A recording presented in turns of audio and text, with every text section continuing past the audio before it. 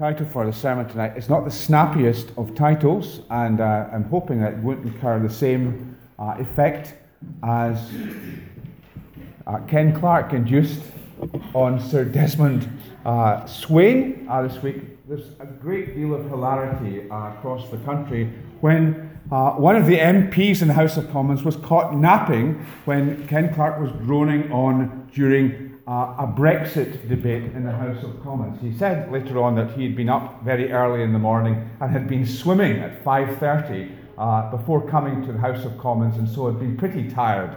And we have to be, I think, sympathetic towards him because, by the sound of what I heard, it wasn't the most enlivening of speeches. By all accounts, though, Paul was concerned that things in Corinth were actually on the other end of the scale. They were rather too exciting. There was no chance that you would have incurred this fate if you had been in the church in Corinth. There was all kinds of things going on. People standing up to speak, to deliver a revelation that they had. People were speaking in languages that they hadn't known from birth, hadn't been taught, and others didn't understand either.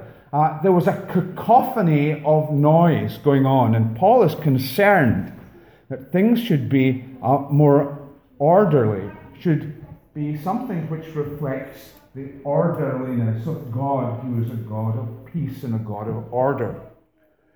And certainly one of Paul's concerns was that the church should distance itself from the kind of pagan worship that went on in some of the temples in Corinth. One of the chief gods that they worshipped in Corinth was the god Bacchus. And he was known as the god of madness. And the worship of Bacchus involved dancing and drinking and sexual promiscuity, worshipping in varying degrees of undress. There was all kinds of frenetic behavior. And they believed that it was only when you were worked up into a frenzy that you could commune with their God. And Paul is saying, well, our God, the God who has revealed himself in Jesus Christ, is very, very different from that. He's not a God of chaos. And so the worship of God's people should reflect the character of God. Throughout this section that runs from chapter 12, Paul has directed the Corinthians to seek the gifts which will edify the congregation. And that means for Paul that prophecy is to be given priority over tongue speaking. Prophecy is more geared for edifying others. Tongue speaking, when there's no interpreter, doesn't edify anyone other than the speaker. Tongues with interpretation would be like to prophecy, and people would understand and be edified. Now, Paul doesn't want to forbid the use of these revelatory gifts. He tells them to seek them, but he is concerned that the focus of the church should not be on the ones which seem more dramatic, like tongues, but should be on those that edify the saints. And now, in the second part of the chapter that we're looking at from verse 26, Paul is turning to see how the gifts should be employed in an orderly way. The key is verse 40, everything should be done in a fitting and orderly way. Now, as we look at this passage, particularly the second part, we have to say we're not looking at a template, a blueprint as to how a church is to be organized today. We've already, as we've been addressing the question, are tongues and prophecy for today, we've seen that they fitted into a particular period in Revelation history, redemptive history, where there was no body of apostolic writings. And so revelation coming direct from God had an important place at this time. We know that the revelatory gifts did in fact die out after the completion of the New Testament. But apart from that, Paul isn't giving us a picture. This is how church should take place. Because, for one thing, there are elements which are omitted in his description, elements such as preaching and as the celebration of the Lord's Supper. We know that they were a regular part of the gathering of God's people. And when we come in our Bibles, it's a very important thing to learn to be on the lookout for places which are simply describing what happened, as opposed to telling us what we ought to do. There are parts of the Bible, especially in the narrative, the historical books, where we're not necessarily being given an example to follow. It may be something to avoid, in fact. And we need to distinguish between what is simply being described and the times when we're told this is what you must do. And Paul, of course, is concerned there are things that are not going well here. And he wants there to be an order in their worship.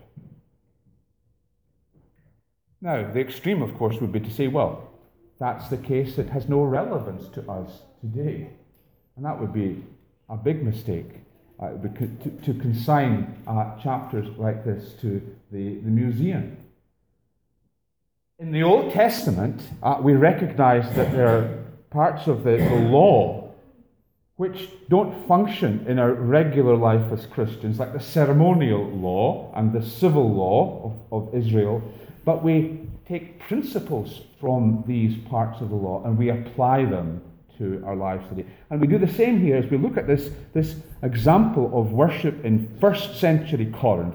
What are the principles that are applicable to our life today? And we can summarize these as orderly participation, verses 26 to 33, order between the genders, verses 34 to 36, and order, 37 to 40, order that is subject to apostolic teaching. So then, for the first of these, orderly participation.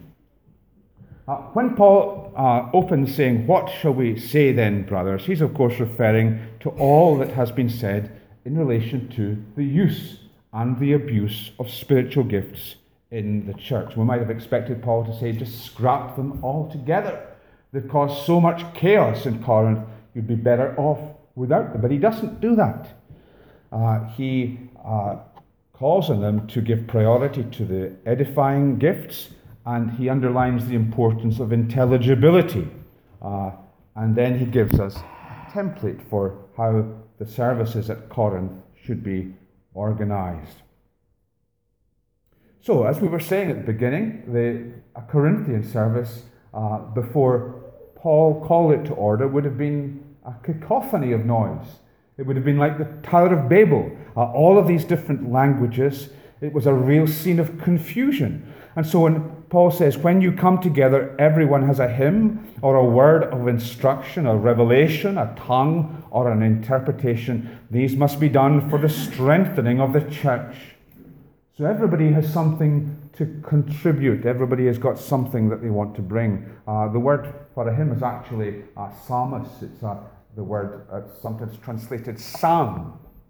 But the word has got quite a wide range, and it probably simply refers to a Holy Spirit-inspired composition that someone brings. Charles Hodge, the commentator, says this can hardly mean one of the Psalms of the Old Testament, but something prepared or suggested for the occasion. Similarly, someone will come prepared with a word of instruction, a doctrine to be expounded. The revelation would be a prophecy from God. A tongue is an address or a prayer in an unknown language, or someone may come with an interpretation. The contributions, if you're going to bring a tongue, then there are only, he says, to be 2 or 3 at most, and they must always have an interpretation. If an interpreter is not available, then the tongue speaker should keep silent. It's quite interesting, actually, that in churches which believe in the continuance of gifts, These rules are very seldom complied with. Very often you have a kind of an undercurrent of tongue speaking. There is no interpretation. Prophecies, again, are to be given in an orderly way. 2 or 3 are to prophesy at most, and the others were to judge what was said. Why would they judge what is said? Well, what they're doing here is they're judging whether or not this is a true prophet of God, because the stakes were high. The Old Testament said, in fact, that if somebody was a false prophet, they were to be stoned. You didn't get off with having a prophecy that was a little off.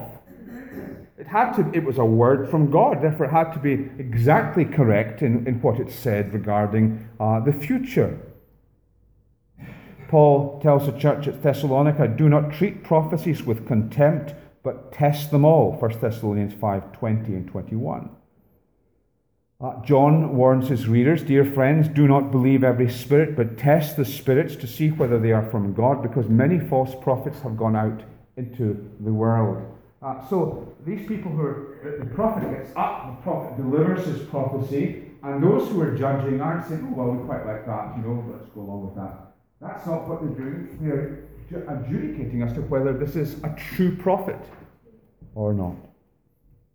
Now, Paul anticipates that someone might feel that the Holy Spirit is communicating with them, but somebody else is speaking. So, do they feel that they are impelled by the Spirit to speak? No, says Paul, that would be to revert to this disorderliness. The spirits of the prophets are under the control of prophets. You remain quiet until the person who's speaking has finished, and then you speak. So the overall impression then, although it's incomplete, is a lively, dynamic early Christian gathering. There's a high degree of participation. Indeed, verse 26 seems to indicate everybody was involved in some way. So, how do we relate to that? How does that apply to a modern situation? Well, the main difference is that this is descriptive of a time when the revelatory gifts were alive in the church. And the context is critical. This is the apostolic era. And we have to bear that in mind as we move from Corinth to Coatbridge. There is that big difference. No one has a right in our services of worship to stand up and say, I have a word from the Lord. They would be ruled out of order if they did that, because that does not pertain to our day, to our understanding of where we stand in God's redemptive history. But just as we apply principles from the Old Testament, so we apply principles from here. And one of the things which we take on board is the strong element of deploying the gifts of God's people. Ensuring that everyone's spiritual gifts are utilized is an abiding principle in the life of the church. Sometimes that happens more fully than we actually realize. Think about our current practice in praise. What's going on when we praise in terms of singing to God? Well, we have some of our number will lead as presenters. Some of our number are musicians, and they'll lead the accompaniment of the praise. And every one of us who is singing, we're involved in a ministry of instruction, because our singing is vertical, but it's also horizontal. And that's an interesting thing to bear in mind as we sing. For example, we have Ephesians 5, verse 19, speak to one another with psalms, hymns, and spiritual songs. Then there's the reading of the Scriptures and prayer. The reading of the Scriptures is something that requires good attention to the meaning. Paul tells Timothy to give himself, to give a close attention to the public reading of the Scriptures. It's a very important part of public worship. And some are more gifted at publicly reading the Bible than others, and similarly with public prayer. Now, these are not activities that are reserved for the eldership. The preaching of the Word is to be restricted to the teaching elder or minister, or on an occasional basis to other elders, and that on the basis that the elders of the church are to be apt to teach. 1 Timothy 3, verse 2. And then in addition to the elders, there are those who are probationer ministers or potential elders who may also preach on an occasional basis. So there's that appropriate way for doing things in a fitting and orderly way, making adjustments for our own context. And then sometimes the gifts that people have are better employed in a smaller situation, and that's why the community groups in a church like ours are so important, because they enable that greater degree of participation than is appropriate or feasible on a Sunday. So there's the element of involvement, of participation, and then the concern for orderliness. It's almost as though you have something of a tension. You have the dynamism of spiritual gifts being employed, and the recognition we all have these spiritual gifts. And then there's the importance that our worship should be orderly. And we can swing either to one end or to the other. But in terms of the orderliness of worship, our spiritual forebears would always have stressed the need to prepare ourselves for worship, so that we don't simply burst into church with all kinds of thoughts in our heads, preoccupied by the rush that it's been for us to get there. But there's been some spiritual preparation in our hearts before we come. And so it's good to be in time, and good time for public worship, so that we can settle ourselves in the house of God, and to try to ensure that we have a minimum of distractions that would pull people's attention away from what is central in our worship, which is the preached Word of God, so that we can give it our whole attention. The next element is possibly the one, I guess, that grabbed your attention most when Paul tells us that women are to keep silent in the church. As in all the churches, women should remain silent. They are not allowed to speak, but must be in submission, as the law says. Now, straight away, we are to up front submit to the Word of God. If the Word of God is saying that women are not to utter a single word when they come in the doors of the church, that's the end of the story. That's what we submit to. We're not in the business of rationalizing away the Word of God. And far be it from me to say what would transpire if that was to happen, you know.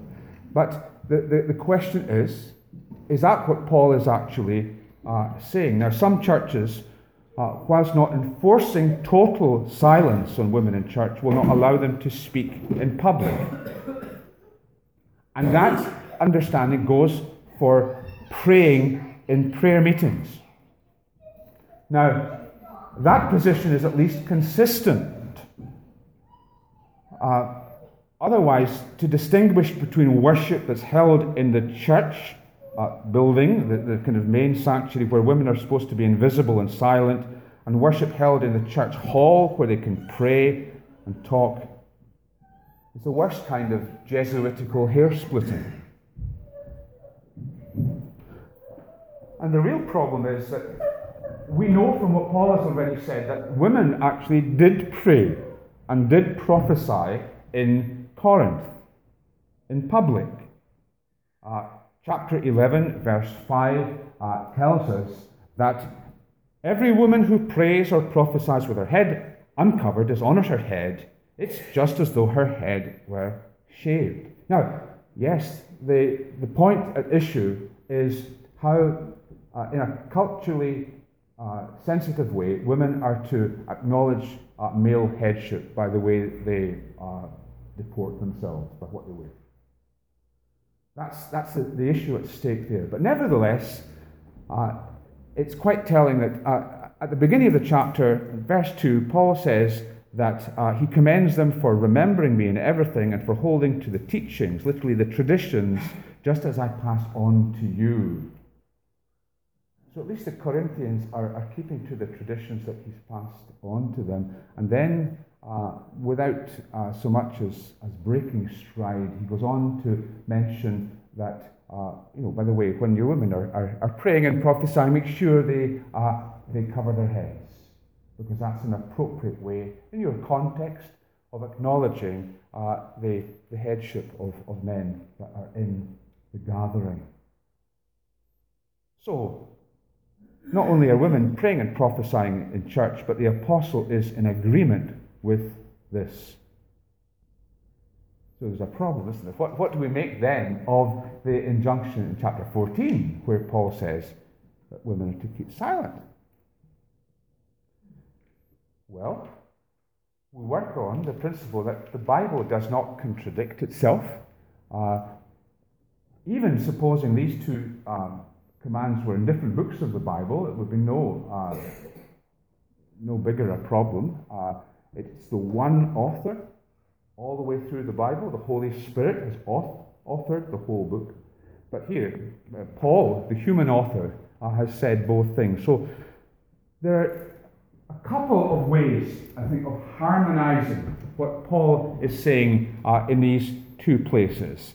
And one of them would be to assume that the women, who would probably be seated together, were discussing amongst themselves some disputed matter of teaching. Now, there was already a whole lot of noise going on.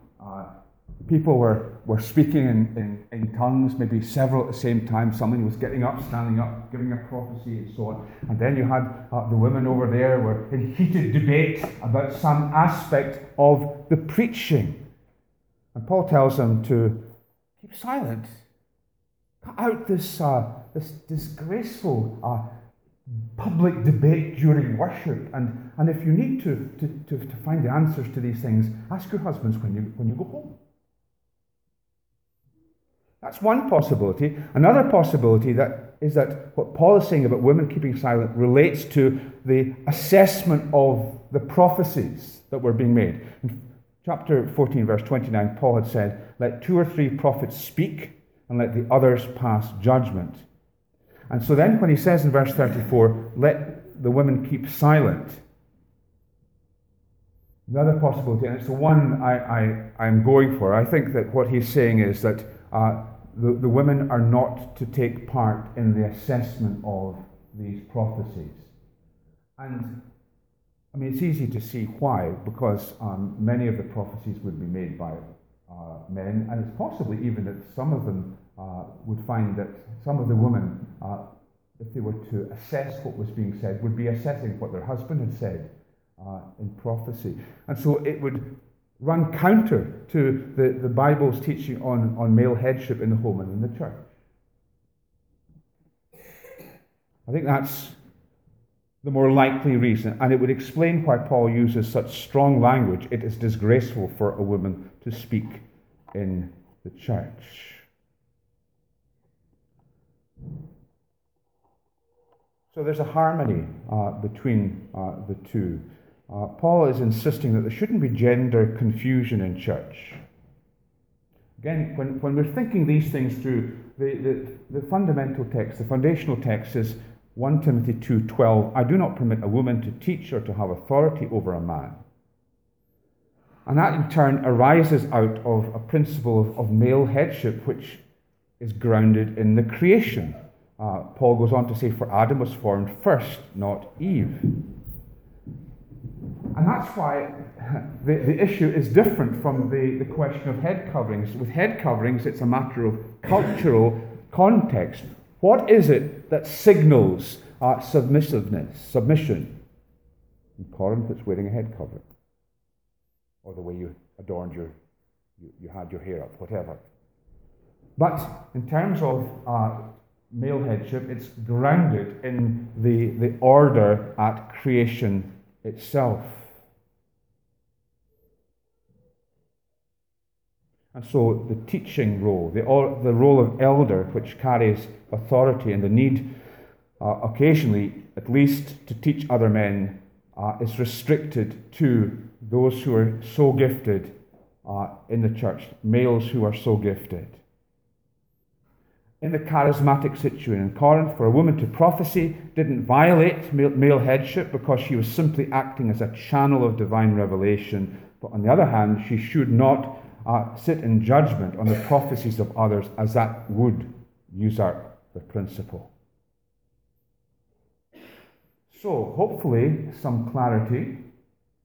But nevertheless, we're left with a great clash with our own culture, because the received wisdom, very much in our day, is what we call egalitarianism. So it's a belief, which of course we subscribe to it. Men and women are equal because we are both made in the image of God. So there's no question, no one is ever, I hope, ever debating that. But the Bible teaches that we are complementary. Egalitarianism goes on to say that because we're equal, what men can do, women can and should do, and vice versa. What women can do, men can and should do. Doesn't recognize that there might be some roles which are fitting for men but not women, and vice versa. And again, it has to be acknowledged that there are some Christian teachers and churches which hold to that egalitarian viewpoint, reversible roles within the church. How can they do that? Well, what they do is they would say, well, we've got these difficult texts, but we have texts like there's neither Jew nor Greek, male nor female, slave nor free, but all are one in Christ Jesus. And therefore, we have to interpret everything in the light of the fact that there are no distinctions between the sexes any longer. And so, difficult verses like the ones that we've been grappling with and harmonizing are just thrown out the window. They're not in agreement with the overall text. But when Paul said that about all being one, he's speaking about salvation. There are no distinctions in regard to race or status or gender as regards salvation. But the same apostle who taught that also taught that there are some offices within the church which are male only, and that there are some things which are gender specific. And we call that complementarian, the idea that we complement one another as men and women. I think it's helpful to think of what God said regarding Adam at the creation. It's not good for the man to be alone. I will make a helper who is suited to him. And, if we're honest men, that means that there is some kind of a deficit in the male that the female makes up. So there is this complementing of a lack in the male. And it brings a new appreciation of the other. There's not a bland uniformity, but there's a complementarity.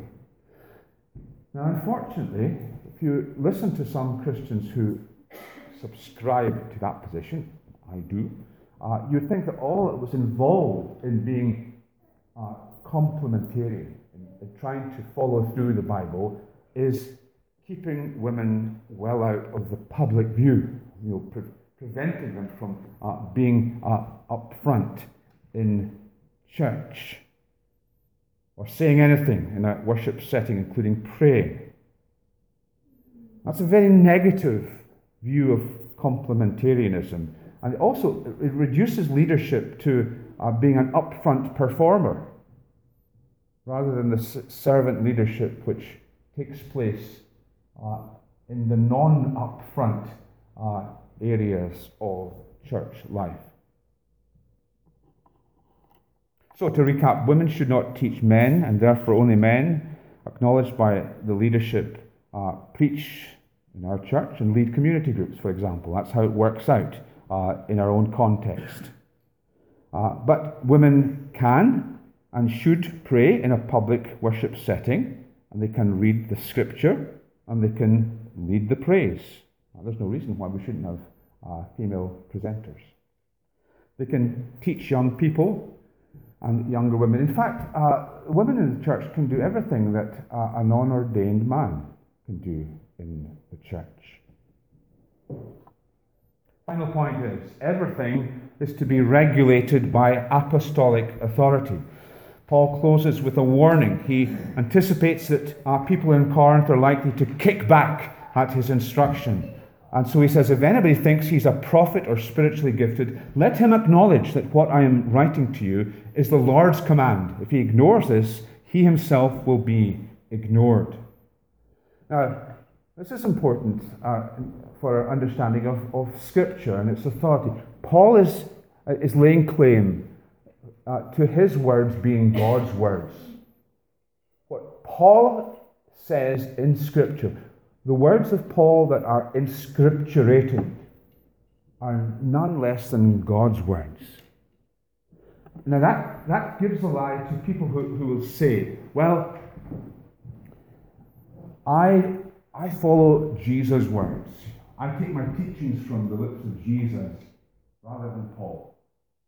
Paul was a crusty old bachelor. He didn't have much time for women anyway. And it's Jesus that I go with. Well, it wouldn't do to pit Jesus against Paul, because what we have here is what we have throughout Scripture, that the words which the Holy Spirit inspired through human agents, whether it be Paul or John or James, are the very words of God. So we have to acknowledge that, and we have to submit to that, even when it's difficult for us and when it runs against the grain of our culture. But let's also say this: we are not to go beyond what the apostles instruct. Restricting women, for example, from public prayer, is an illustration of overreach. It's not what Paul's teaching here. It is pushing the protective fence of complementarity into the neighbour's garden, if you like. When you do that, as you would find if you pushed your fence into your neighbour's garden, you create tension, resentment, frustration. By being more restrictive than Scripture requires, you end up with a tension which leads to the overthrow of the very principle that you were zealous for. That's why it's important to be submissive, but to go no further than what Scripture requires.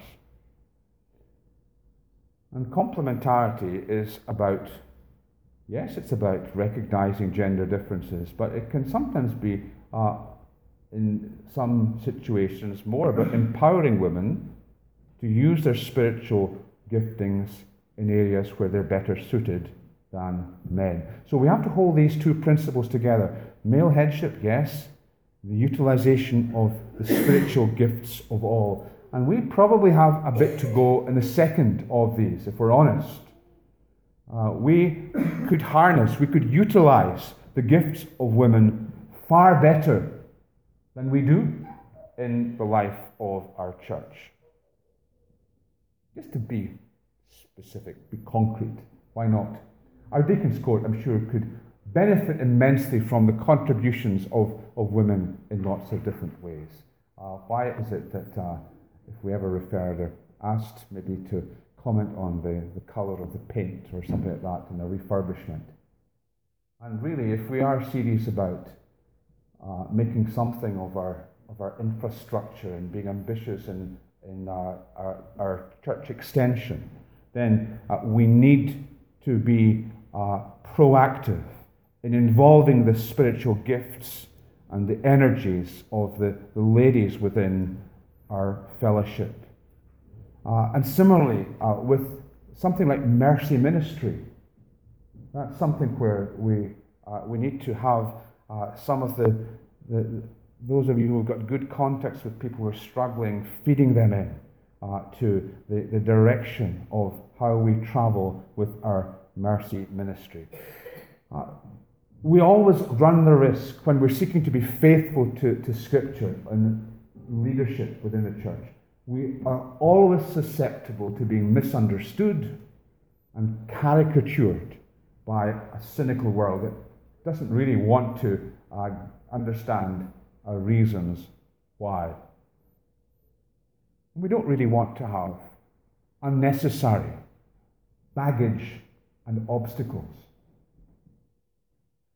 We're reviewing our website just now. We had a visitor to the church recently in another matter, and his business required him to have had a look at our website. And he went to the Who's Who page on our website and commented on the invisibility of women in our congregation. What did we present to the world? To anybody who wanted to find out what we were like as Hope Church, Coatbridge, we had a rogues gallery of middle-aged plus men staring out at the world. We don't want to pursue the world's agenda, but there's this third way, and the way is of apostolic command, and it does empower women, and it does make them visible in the church, and it does remove unnecessary offence to those who would come and meet with Jesus. May God grant us understanding and meek submission to his word. Amen.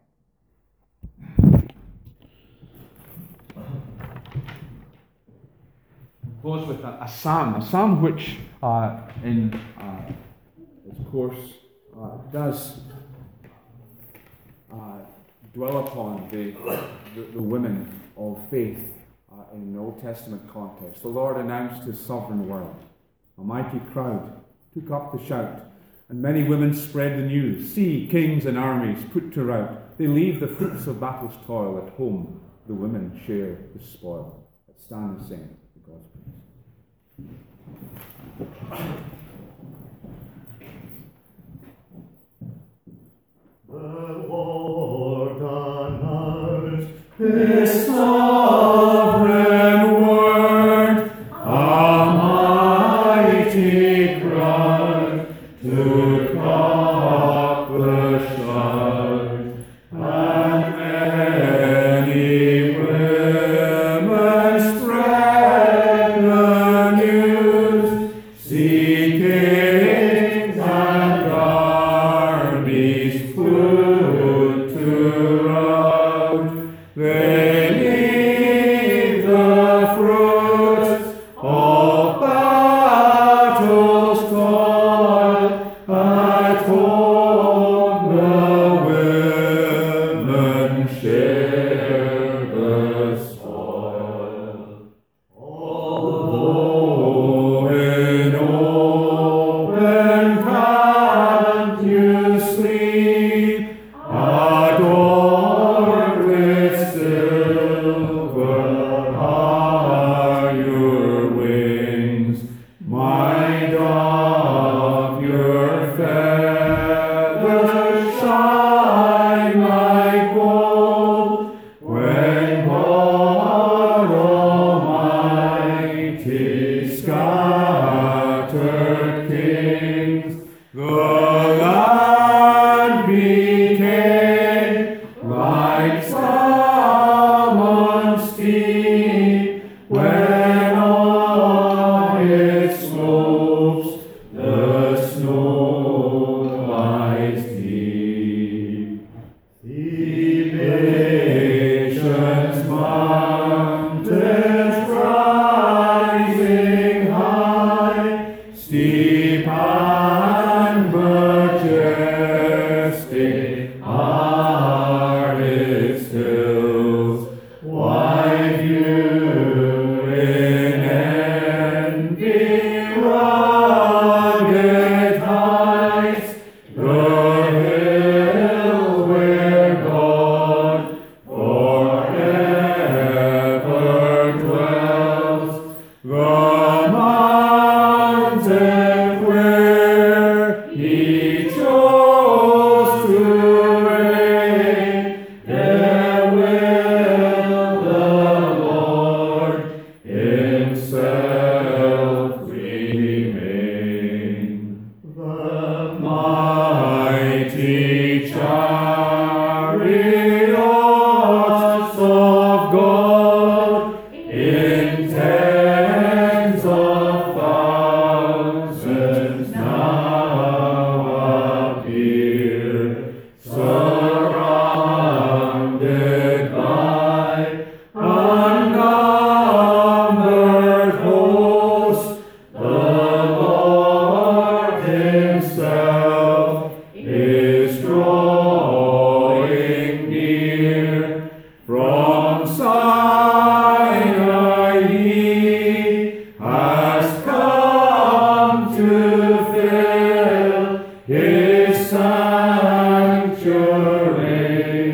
on Zion Hill. When you ascended up on high, you led out captives after you. From people you accepted gifts, from those who once were rebels too. And so, O Lord God, you have come to dwell in Zion as your home. Praise to the Lord, our Savior God, our burdens daily He relieves. Of our salvation He is God, truly He is the God who saves, the sovereign Lord defeats the grave. He has the power from death to save. Now may grace, mercy, and peace from Father, Son, and Holy Spirit rest upon you now and forevermore. Amen.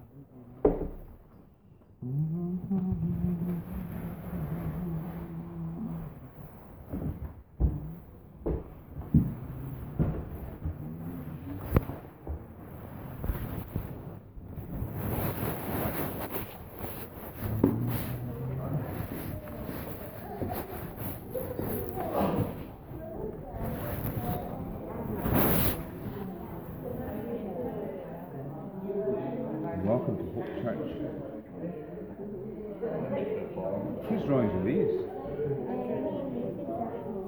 That's good. That's the Minecraft. I drew that. And that drew It looks scary, that one.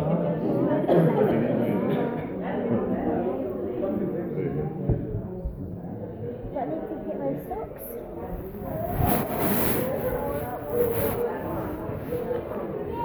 We need to try and get a date when we can meet up again. What's your any idea of how your work shifts are planning out? I think probably this would be hectic for me, eh?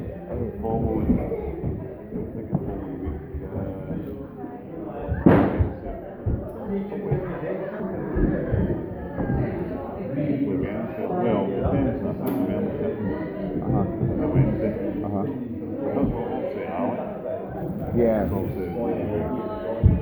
Yeah.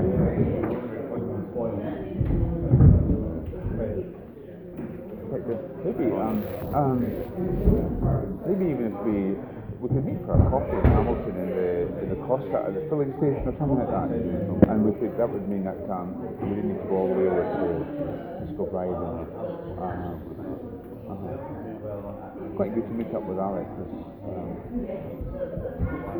He's got his health us in the best good to encourage him with anything. Yeah. It's a wild time after church. The snow had really. Rosemary Christmas card. Yeah, Rosemary was out in Plains with Christine and with some of the kids that were here, and it was quite nice. I mean, it looks beautiful, but driving that looks so good. I know, yeah. Just nice, so good. Our car's quite good. It's got the four-wheel drive, and you feel quite, quite solid.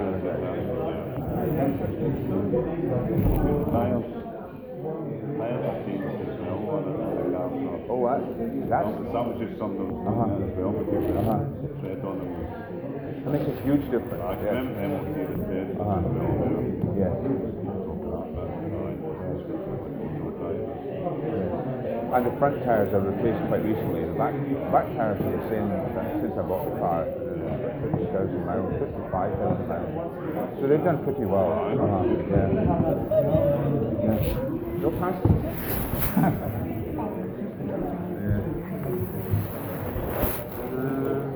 know it's just not prepared for this kind of movie there, but like, it's not the same. I mean, basically, Oh yeah.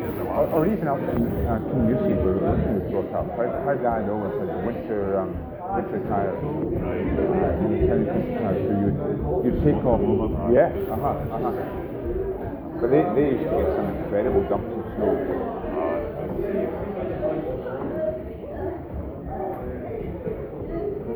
The kids will remember this winter. I know that it's not as fun as that.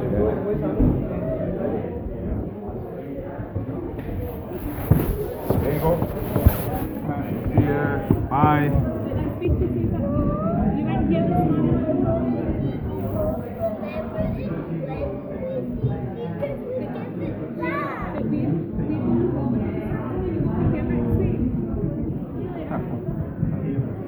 So funny.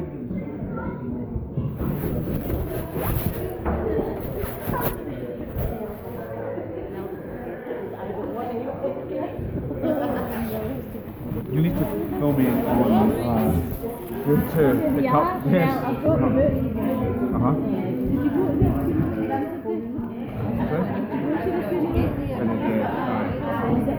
I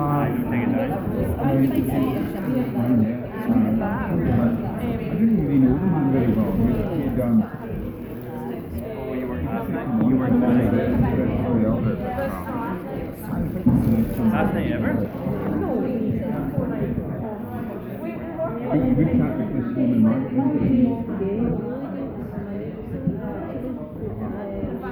Just more that I was more with her when we had the chance last time, and then she was such a good one.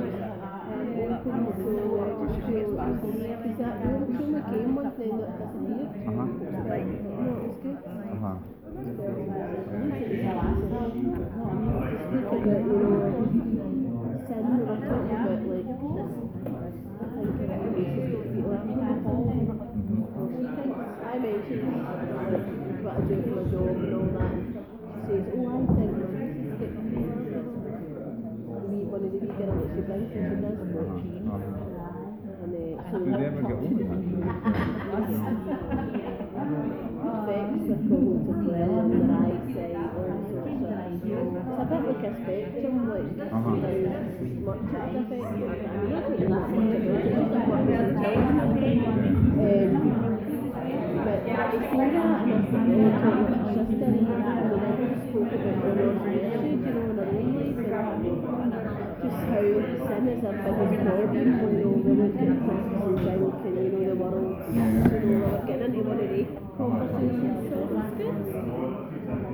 So it's Grace, so you remember that. Good. He's got the DVD, so we might bring it to you. Okay. A couple of weeks in your absence. I gave him it so he could watch maybe the first one. That's quite good.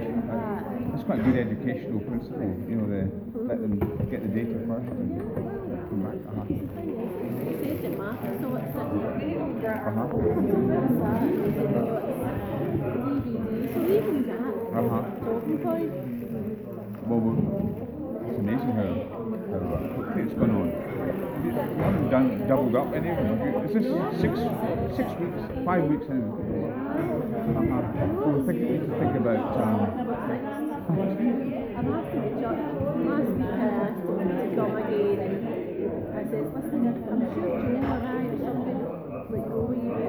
Honestly, if I came, I would just go and sit by and sneak out there and well, you do what you like, but you know you're more than welcome. Yeah. You're with them every week. Yeah, yeah. Well, It's good he's coming out and good things. You can tell he's really thinking, and you know, it was a bit of a challenge last week about the resurrection. yeah. You know, To his own belief. when we asked him to believe it, you know, he was kind of a stumble. He didn't want to say no. Yeah.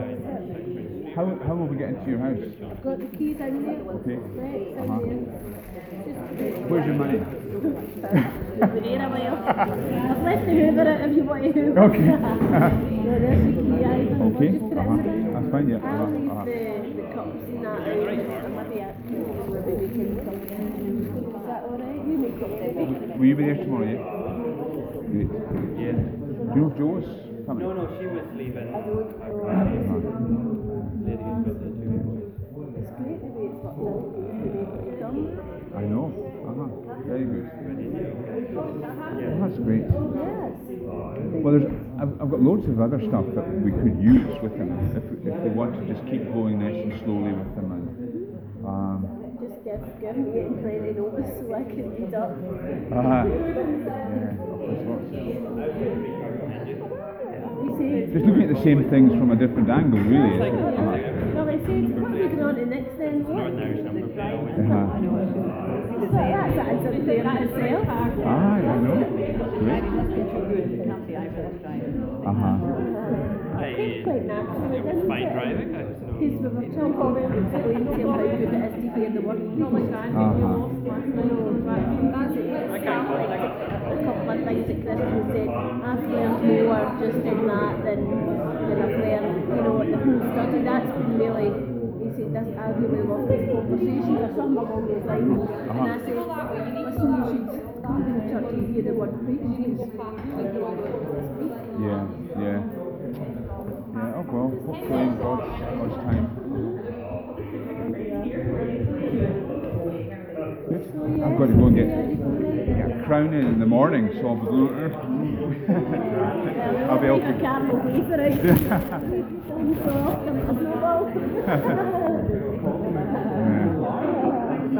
I know. Now she claims she was calling up to say, haha, isn't this funny? I wondered. It's such a Not really, no. I mean, I've had about 4. It's just a 4th visit. You know, it's all been kind of Sure, another for a long family. time. They're It's just keeping the I imagine it's one of those things that's either a big building a then male or a two female. Very. As does colour. It's very thin. 10 to 15. Like good colours. $10. Oh, I should have stopped.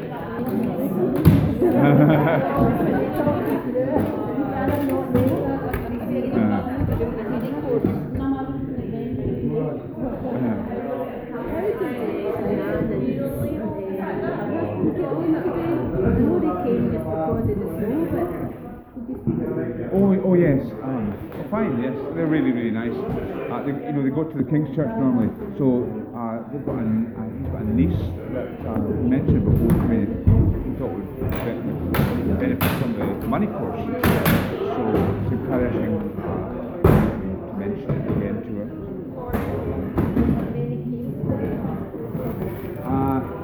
There's one couple, well, 3 people. One of them's a Christian, and then there's a couple who just kind of come out of the blue. McKeffins, he says that they've got connections with South Uist, so probably be Roman Catholic. I don't really know much about it, but they're very nice and they seem to be, they're very up for it, so they'll be there tomorrow night.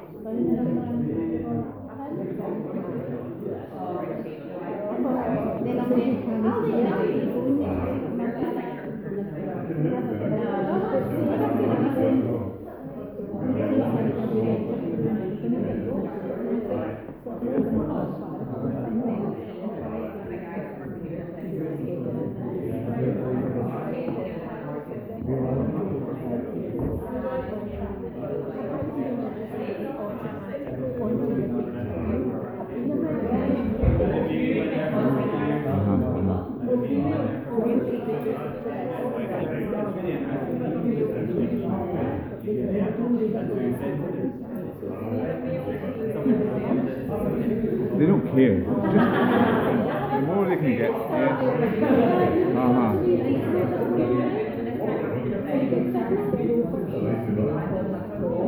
Yeah, good.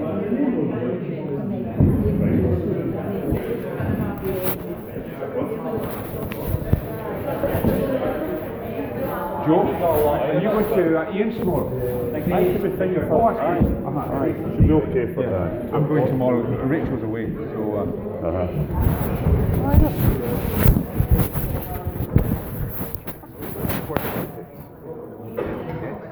I could usually 15.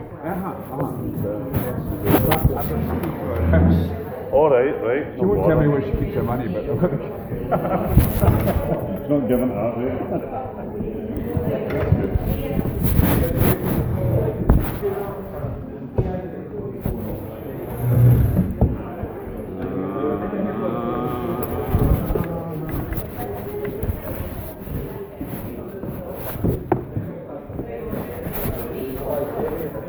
Morning. I was speaking to Roddy Campbell and Diane were here this All morning, right. and his niece, he had mentioned his niece as somebody for the money course. I sent the link to Diane to let her know about it. Right, But I don't know that. I don't think he had done anything about that, but he said he was. So, It's not ideal joining in the middle. When it's Not a- the when it's sort such of a short- course no. you can really do. I don't think it should come anyway. No, I mean, you could probably join this week. and you could do a bit of a. But if you don't come this week, there's no point coming next week. Do you know what I mean? Uh-huh, uh-huh. It's a kind of. Anyway. Did you find out anything about these McKeffins? Do they go to church or? I'm not sure. I think they would be Roman. Yes. In fact, she phoned me during the week to say they might be late on Monday because somebody's died and the body's going to go to service, which to me sounded like that. Not that necessarily means that. McKeffins. That's South Wales connection. Yeah.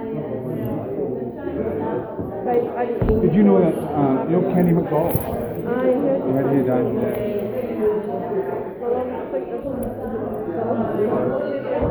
thing. I don't know. The only one I knew was Alison as well. Yeah. Right, I better go.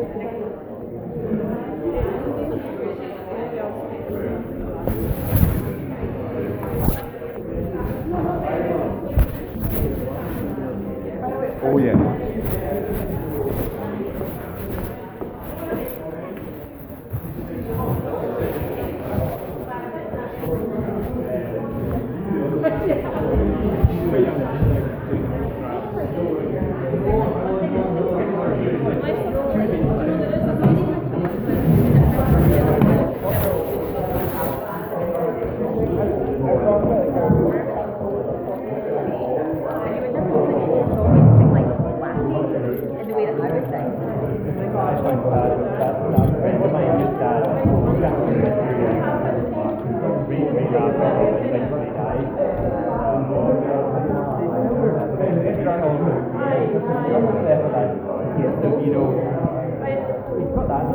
You're coming back here.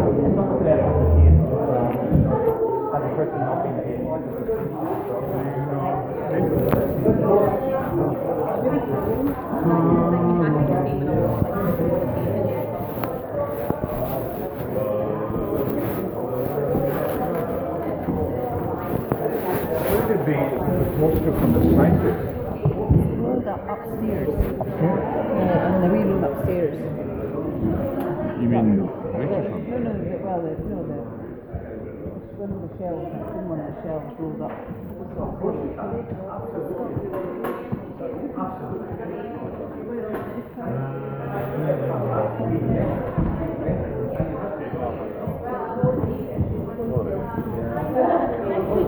And the intimations, his hangout is wrong, but maybe I've crossed my wires.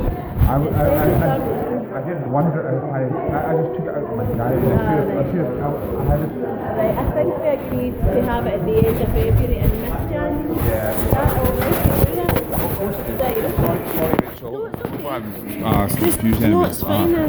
I better So it's change. alright to put that in. Do you want me to text you?